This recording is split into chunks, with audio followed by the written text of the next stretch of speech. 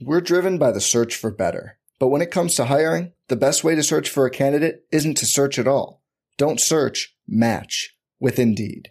Indeed is your matching and hiring platform with over 350 million global monthly visitors, according to Indeed data, and a matching engine that helps you find quality candidates fast. Leveraging over 140 million qualifications and preferences every day, Indeed's matching engine is constantly learning from your preferences.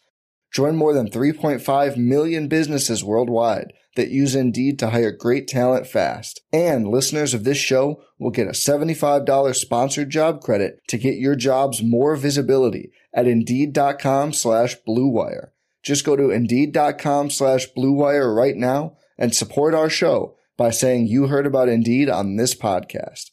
Indeed.com/Blue Wire. Terms and conditions apply. Need to hire? You need Indeed.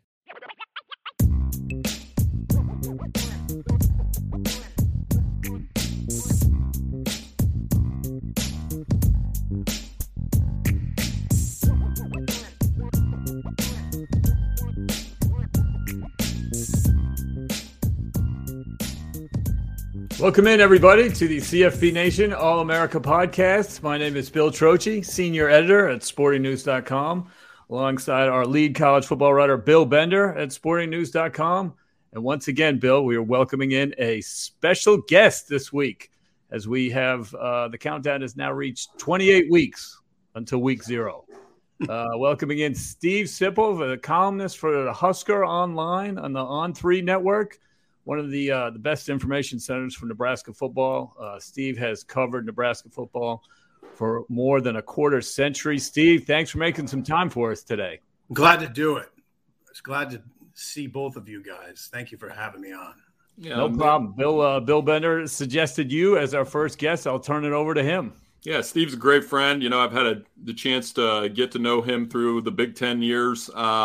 On his radio show every once in a while. He does a great job. He's, to me, the best source for Nebraska football. So that's who I go to when I need something. So, Steve, I'm just going to cut right to it. I read your column about Matt Rhule and Tom Osborne, and I know you know this as anybody that's been around the program. How does Matt Rhule advance the program while paying homage to that past that we always talk about from Tom Osborne, that impossible standard that you were covering in the 1990s? So far, so good, right? We're driven by the search for better. But when it comes to hiring, the best way to search for a candidate isn't to search at all. Don't search, match with Indeed.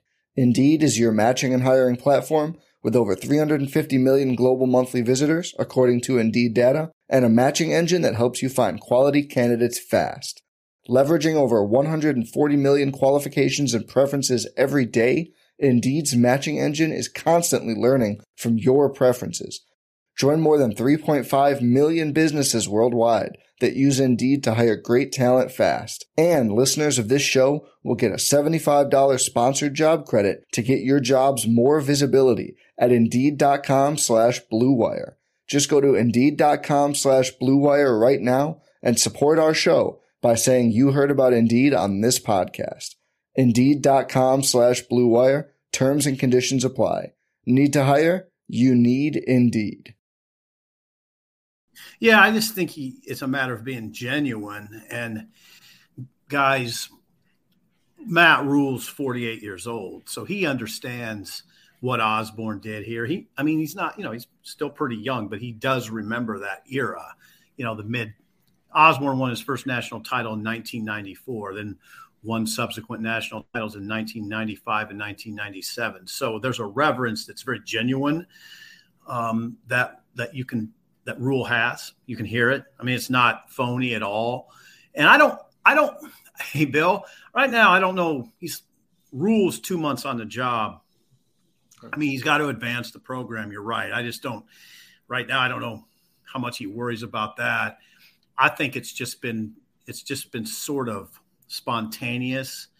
His interactions with Osborne, they met at an Outland dinner in Omaha, sat together, talked for an hour. And Rhule was genuinely captivated. So I think it's been pretty spontaneous so far. So I was looking at, Matt Rhule's resume. And of course, he's got a reputation for being a big turnaround guy, especially at the college level. But it was interesting to me. It doesn't happen right away. Year one at Temple, he took over a team that was 4-7. They actually went 2-10 his first year before the big turnaround. Year one at Baylor, took over a team that was 7-6, and they actually went 1-11 in year one. And then, of course, got him to the Sugar Bowl a few years later, had a great turnaround. Year one with the Panthers, took over a team that was 5-11. They stayed at 5-11 in year one. So he's got the track record for the turnarounds, but not necessarily right out of the gate. The Nebraska fans going to be patient? What do you think? I'll tell you what, Bill, you hit a hot button topic here. That topic's a hot button one. I have said that I don't believe there's any reason they have to get off to that sort of 2-10 and 3-9 type start with the returning talent. Now, it's hot button, though. When you say that, people automatically think, oh, there's Sipple applying pressure to the head coach. No, it's not that at all. Or there's Sipple kind of defending Scott Frost and what he left. No, not that. I mean, that's people. There's a genuine disdain for Frost around here right now. It's not that at all. All it is a respect for the returning talent. They have 10 guys returning on defense that have started. Actually, 11 who have started games. There's one who started one. The rest have started multiple. 10 guys back on defense who have started multiple games. It wasn't a bad defense. Not for the final 8 games. It was an okay defense. Not great, but okay. They have a starting quarterback back. They have a starting running back back. They have 6 offensive linemen with starting experience back. It's not a team that you look at and say, oh, God, it's a debacle. Now, some people will try to sell it to you that way. I just don't buy it. Right. So, I mean, the last game of the year was a win at Iowa, which Iowa was playing for the division title. And Nebraska beat them on their home field. I mean, hey, Bill, believe me, you'll get reaction on that question. Yeah. Hey, Steve, obviously you and I have talked about this, and since Nebraska has come in to the Big Ten and establishing their identity, and I was just curious, we've talked about this a little bit. How much do you measure this program up against Ohio State and Michigan versus Wisconsin and Iowa? What should Nebraska strive to be? Or even I could extend that to the new Big Ten. Yeah. When UCLA and USC come in, where does Nebraska fit in as a program with Matt Rhule among all those programs? Yeah, there's a lot of confusion about that. I mean, there's the thing that makes sense. The scenario that makes sense, I think, to Nebraska fans is, all right, win the West Division first and then worry about the big boys. I have always said you always have to keep Ohio State. If you're Nebraska, you always have to keep Ohio State in your sights. That's what you're ultimately chasing. And Michigan. I mean, you have to say Michigan now. So I've always said that. And again, another hot button topic around here. Other people say, no, it's got to be a step by step. You got to win your division first and then worry about that. I just think that's, I don't know. You're settling a little bit there. I mean, what do you want to be? You want to win the Big Ten. It's not about winning the West. It's about, I never call it a division title. You win first place in your division. It's not you don't get anything for it. You want to win. You want to win a Big Ten title. So right. Depends who you ask, Billy. Well, when you went to Columbus, was it eye-opening for you among being around that fan base and that expectation and that organization around that program? Is that something Nebraska can strive to be? Do you think they can get in that zip code with Ohio State and Michigan? Yeah, I'm old now. I'm 56. And was it eye-opening for me to go to Ohio State? No, it wasn't eye-opening. I've seen it at Nebraska. I mean, I covered Nebraska when they were winning national titles. It looked like Ohio State. Talent was probably maybe in some cases better than Ohio State's been. Think about it. I mean, think about it. The team that beat Florida in the Fiesta Bowl, with Tommy Frazier and Lawrence Phillips, had 18 guys on defense that played in the NFL. I mean, 18 in 1 year. I mean, I've seen it, Bill. But Nebraska's now a long way away, long way. And what people wonder around here, if they could ever get back to that. I think they can, but I don't know. A lot's going to have to fall into place. You talked about 2 hot button topics. How about a third hot button topic, potentially quarterback?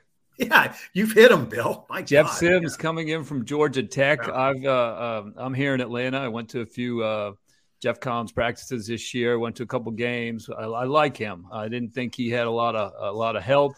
Had Jahmyr Gibbs stuck around one more year at Georgia Tech, that certainly would have helped Jeff and that offense in general. He did not have a great offensive line here, but it seems like Matt Rhule really likes him. Casey Thompson, of course, coming back. You mentioned as a returning starter. I think he's 24 years old at this point. That could be a hot button topic in the spring, yes? Oh, God. Yeah, you guys have done your research, which I really appreciate. Yes, definitely a hot button topic.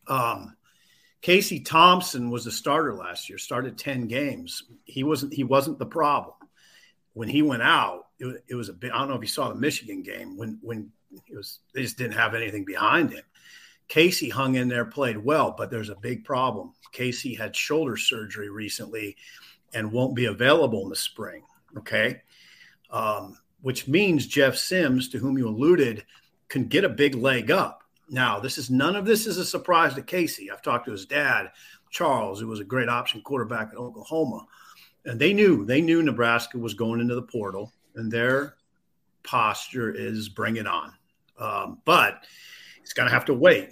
So their plan is for Casey to rehab the shoulder, get better in the spring. He might be able to throw a little bit, probably won't practice. But then, in May and June, then he'll hope to find some rhythm. And you know how it is now. June doesn't really shut down in programs. It's not like – there's not coaching per se, but there's organized activities with the players. Casey hopes to get some momentum there, take that June and July momentum into preseason camp, and then take back that job. I've been that voice that says you can't.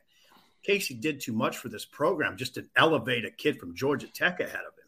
But Bill, people are doing that here.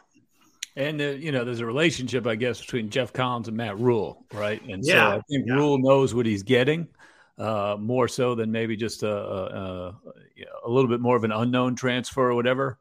So that could help Sims. Oh, yeah. I mean, listen, it's been interesting, guys. When you listen to Matt Rhule talk, he's very effusive in his praise of Sims, not so much Casey. Now, it might just be familiarity, He is very familiar with Sims. He regards him as a potential NFL quarterback. Sims is very provocative because he's 6'4", 220, can run, has a good arm. Actually, you've seen it, Bill. He throws it downfield well. So I get it. He's a very provocative quarterback because of his size, speed, and arm. Well, so here's a good one for you. Which game would register more if Matt Rhule won it in September? They go to Colorado versus Coach Prime, and that guy's getting a little bit of attention, Steve, down there in Boulder, old Nebraska. Which one would register more in Lincoln, if they beat Colorado or if Michigan rolls in there on September 30th? And I'm assuming that one will be in prime time somehow, and Nebraska wins that one. Michigan. I'd say by a long way. The Colorado game – I get what you're saying, because if you saw a few years ago when Nebraska went to Colorado, it was an ungodly scene. I mean, Nebraska, 60-70% of the stadium was red. That was a hot Big 12 rivalry. People love going there here. I love going back to Boulder. It brings all kinds of memories back. But man, come on now, Michigan just in the playoff again. Michigan back-to-back Big Ten titles, helmets, tradition. I mean, Nebraska, when it got in the league, they envisioned games like that, winning games like that, and that sort of win, elevating the program. So Colorado come on, what was their record last year? They'd lose 11, I think. Michigan, no, hey, Billy, Michigan by a long shot. And you just mentioned it. So you remember when you were a kid and you got that question about where you're going to be in 5 years or your first job interview, and they said, where do you see yourself in 5 years? So I'm going to ask you that as part. Where do you see Nebraska in 5 years? You and I have talked about their identity in the Big Ten and how it's different from the Big 12. And there's probably a cross section of Nebraska fans that still wish they were playing Texas and Oklahoma every year. Where do you see this team in the new Big Ten in the next 5 years? Can they take advantage of being kind of the geographical center, so to speak, of the conference? You got to kill me, Bill. But I'm sorry. No, you're going to kill me. I can't do that. I'm not going to do this thing where we've done this a lot around here, where a new coach comes in and the fan base and the media, we start making wild proclamations. We did it. We certainly did it with Frost. It's too early. He's Matt Rhule, Billy. Matt Rhule has been here for 2 months. Right. I don't know where he's taking this thing. What about the program? Do you think, with USC and UCLA in the conference, is that an advantage for Nebraska in terms of maybe they can try to recruit and push west a little more and get some kids from California? How does that help do you think that helps more than it hurts, maybe kicking off some rivalries with those two? I think it could help. Rule's concentrating on Texas more than Nebraska has in a long time. Now he's going to go to the state of Texas. Nebraska, when it was rolling, when we alluded to the Osborne years, they went to California a lot and got players. California was a hotbed for Nebraska. So they could benefit from that. But what I think, Billy, it's more about, now I've been staunch on this. Nebraska has everything in place. They have a very high level NIL operation. Okay. They can pay. I mean, they're well heeled, well organized. They also have a new athletic training facility, a football training facility, basically, right next to the stadium. It's $160 million. It'll be top 5 in the nation. Now, what kind of weight does that carry anymore? Not sure, but it can't hurt. It isn't going to hurt. It's going to be top of the line. So you combine NIL with that amazing training facility and the fact Nebraska still sells out the stadium. I mean, it's a fervent fan base. It's a very hungry fan base. There's no reason Nebraska can't get back to being an upper echelon Big Ten team and then, of course, being a top 10 team. It should happen, but what we've learned here is it's not going to happen if you don't have the right people. And now Matt Rhule has brought in 39 new players, 28 incoming freshmen, junior colleges, and 11 out of the portal, and 39 staff members, all new people. So, I mean, not all new people, but a lot of new people. And is that going to work? I don't know. We'll see. I think the early indications, people are pretty excited, but it's, again, 2 months. Yeah. So, I was going to talk to you about recruiting and this new group. I mean, he was hired on November 27th. And usually the first class is a transitional class, not very good. You don't have time to get these guys in.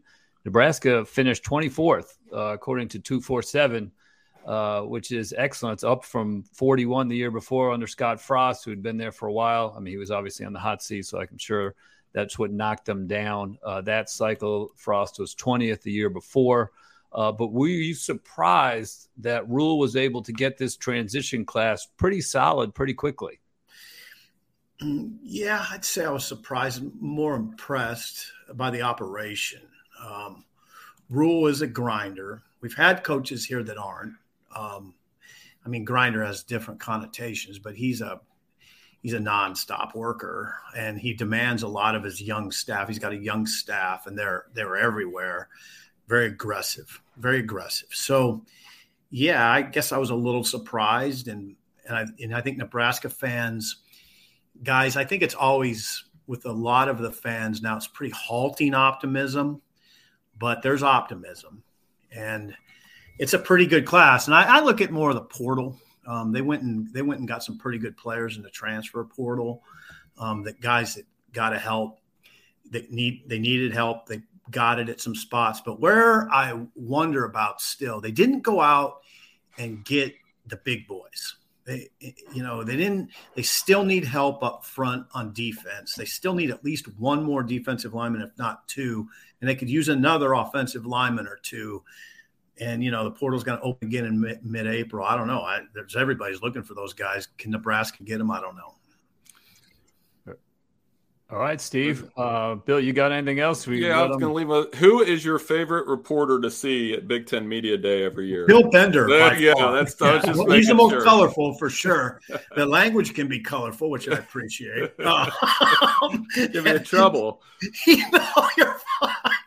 We're sports writers. You're very professional, and friendly, and knowledgeable. Well, Steve, I appreciate you coming on. Like I said, one of my good friends in the business. Love coming on your radio show with Jake, and hopefully we do that soon. And you know what? We'll be back in Indy before you know it. So thanks so much for your time. And for our listeners, make sure you read this guy. If you want to know anything about Nebraska, he's the best.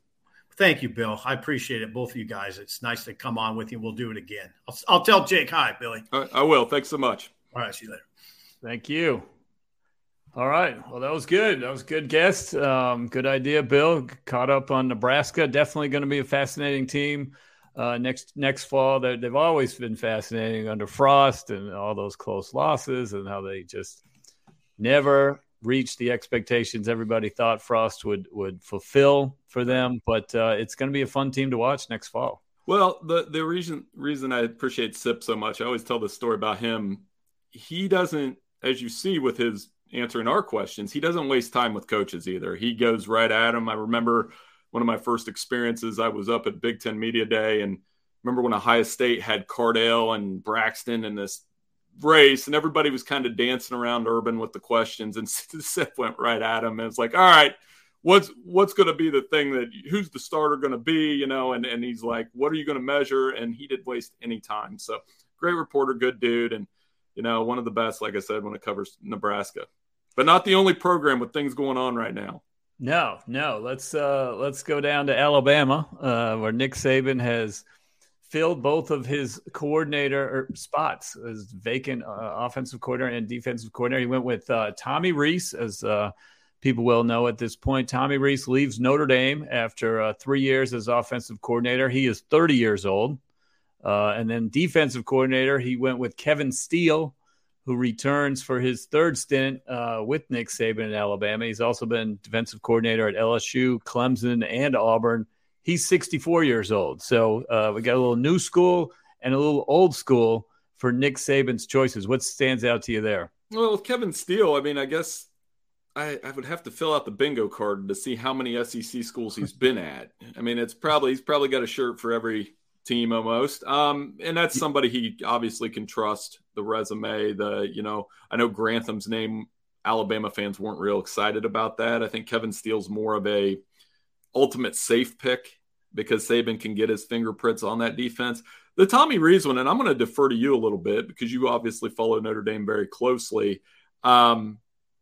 Surprised, when you made that list of guys that were going to go, he didn't even cross my mind, mainly because when Marcus Freeman decided to stay at Notre Dame, about 10 minutes later, there was a video of Tommy Rees saying he's staying. So, that was one of the more surprise hires, but I'm not saying it's good or bad one way or the other. Yeah, it was interesting. He passed up on a lot of money to go with Brian Kelly to LSU last year. And, presumably the talent that LSU brings in traditionally is better than the talent that Notre Dame's been bringing in. But he decided to stay for one more year. Maybe he wanted to get out of Brian Kelly's shadow a little bit and stretch his legs. His season was handicapped a little bit by losing his starting quarterback in week 2. Tyler Buckner had to go with Drew Pine. There was mixed reviews. Some games that they look like they schemed things up pretty well. Some games not so much. They underperformed against Cal. They underperformed against Stanford. They underperformed against Marshall. By the end of the year, they sort of hit their stride. And then in the course of the bowl game, Drew Pine had transferred. And then all of a sudden he was back to Tyler Buckner, who hadn't played in months. And Buckner came up with 5 touchdowns, and Notre Dame won that game. So, Nick Saban talked to a few people. I don't think Reese was his first choice, but it's his final choice. And, obviously he's going to get a raise. He's going to get, better Jimmys and Joes than he has at Notre Dame, and an opportunity to, if he does excel, then the next step is, potential spot in the NFL, potential head coaching spot. He's only 30 years old.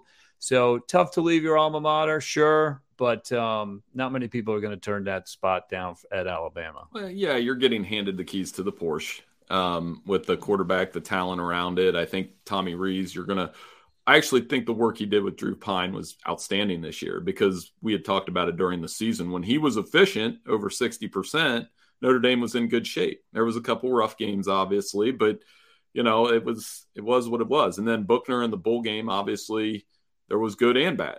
But at Alabama, I mean, the standard is different. If Tommy Rees is successful there, he'll be either a head coach or an NFL coordinator within 2 to 3 years. And that puts you on the fast track to do it.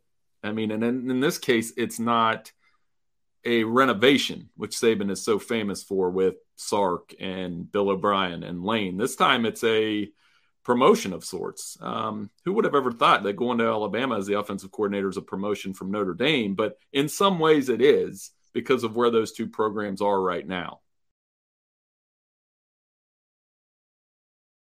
Yeah, no question. Which brings me to some Troche trivia, Bill.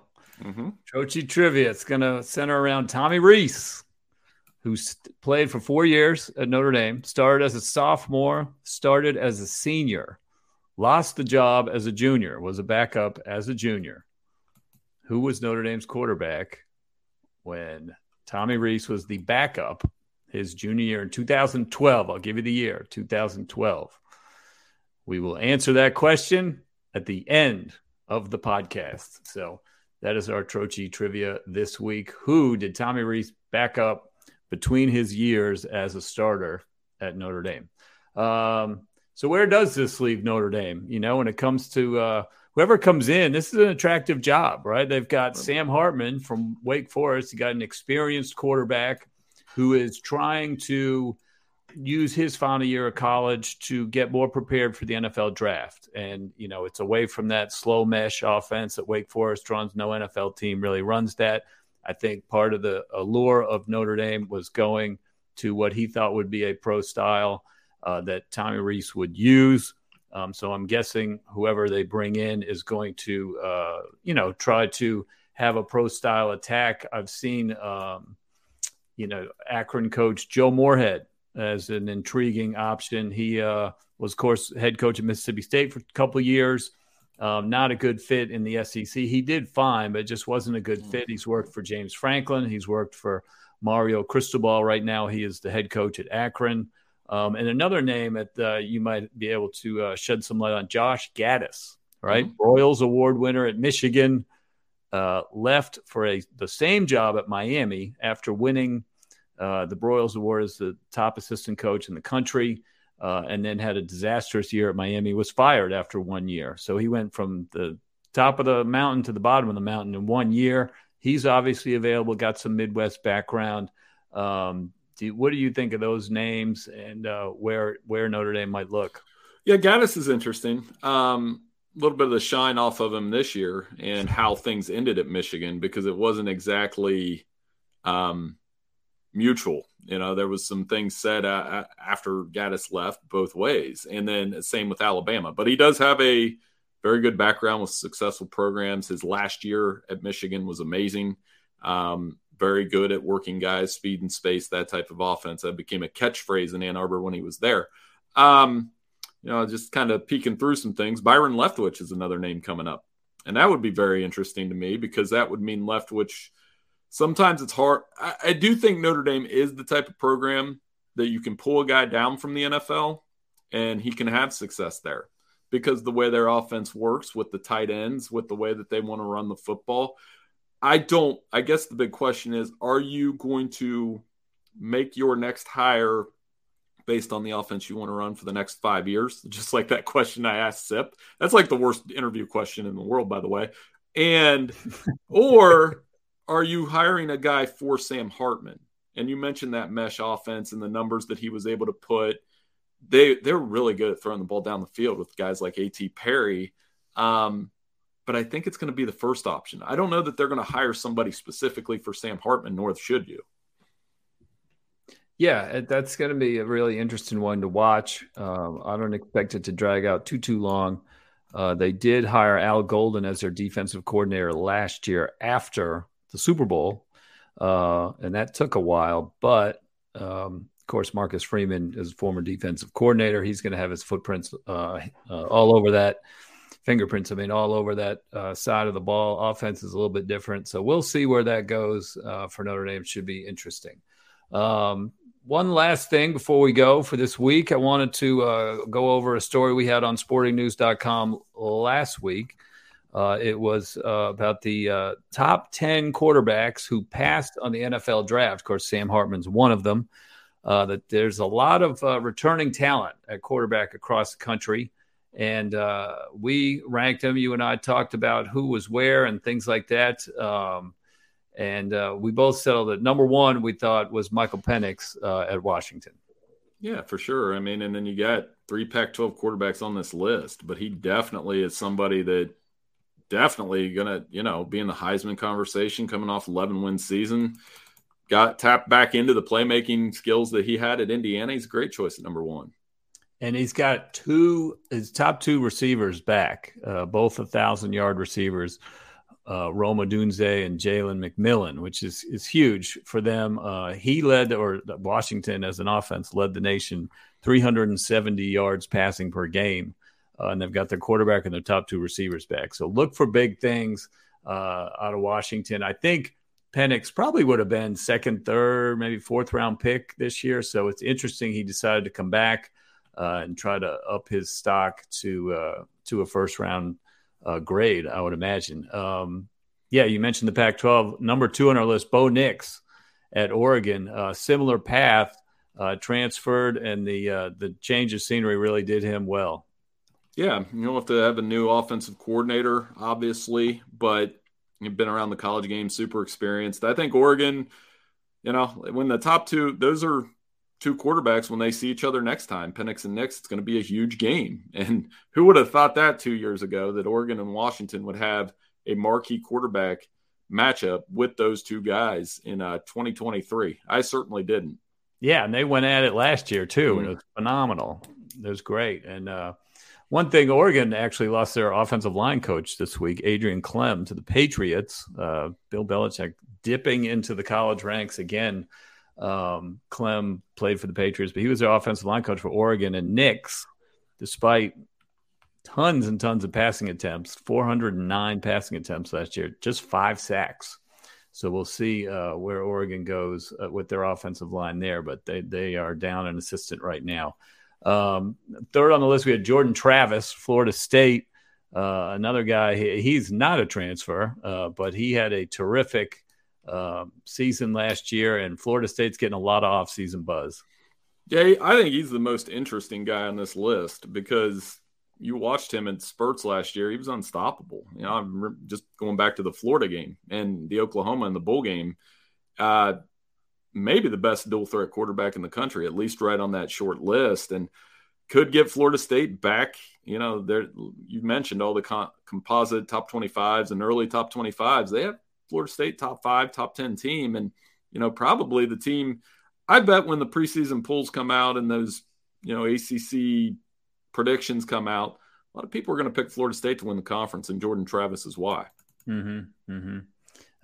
We had Jaden Daniels, LSU, at number 4 on the list. And then Sam Hartman was 5th. Of course, he set all kinds of records in the ACC, 4 years as a starter, a lot of experience. And Notre Dame's got 2 great offensive tackles back in Blake Fisher and Joe Alt. They've got 3 experienced running backs. If they can pick the right offensive coordinator, this offense really could be in the 40-point range. Yeah, it's funny. You asked the Tommy Rees question, and I can't remember who LSU's quarterback was the year after Burrow right now. But because Jaden Daniels and Brian Kelly's work with him is something they're paying attention to in South Bend, because he's done a great job developing him and getting his skills back in less than a year. LSU dark horse national title contender. And Sam Hartman to Notre Dame, I mean, this was the guy, I think we agreed, of the transfer quarterbacks, the best one this cycle. And what he does at Notre Dame is going to be under the microscope, and I think he's going to have a very successful season there. So both of those quarterbacks definitely paying attention. I think you ranked them right. Hartman has something to prove, but he's got the upside that he could be as high as number one on this list by the end of the year. Yeah, all right. Well, we will leave the rest of the list to folks to go visit sportingnews.com. Before we get out of here, Trocchi Trivia. We'll see if you've got the answers. So who was Notre Dame's starting quarterback in 2012 between Tommy Rees's sophomore season and his senior season at Notre Dame? I rolled my eyes because I'm going to guess Everett Golson. You are correct. Yeah, Everett Golson led Notre Dame to a 12-0 season. Yeah, so they played for the national championship game against Alabama. And he was a South Carolina. He was South Carolina kid. That's kind of a cheat answer because I knew who he was from. He was in the Carolinas at the time, a high school star. I was trying to do the math of when he played there versus when he was at Florida State for the 1 year. So so Rees went, and they went back to Tommy Rees, and I remember those conversations when Rees was the backup for Everett Golson, and he got some time in there. Yeah, he did, and that was obviously a very memorable season for Notre Dame. So, well, thanks again. That's our show for today. We appreciate everybody subscribing on Apple Podcasts and Spotify. We got our YouTube channel at CFB Nation that's been cranking out. It's looking good. The network here is really growing, and we appreciate everybody being loyal listeners and being a part of it. We will be back next week to touch on whatever news and notes that are happening, whatever off-season ideas we come up with. But we're not going away during the off-season as we have our countdown to week 0, Bill. All right. Thanks so much for having us on. I appreciate it. All right. Thank you, everybody. And we will see you or listen or talk at you next week at the CFB Nation All-America Podcast.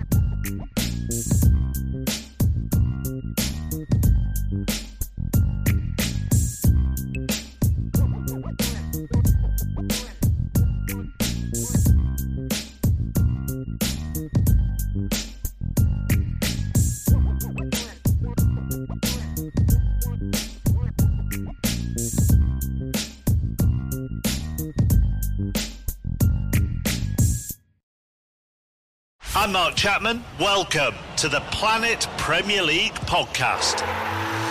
Each week, Cesc Fabregas, Nader Manua and myself talk all things Premier League. As a player, you don't have time to talk. No. You don't have time to make a plan. You just need to deal with wave after wave after wave. We watched Coach Carter, and he said, afterwards, the game's just about doing this for your teammates. And I remember looking around halfway through the film, and half the squad was asleep. Planet Premier League. Listen wherever you get your podcasts.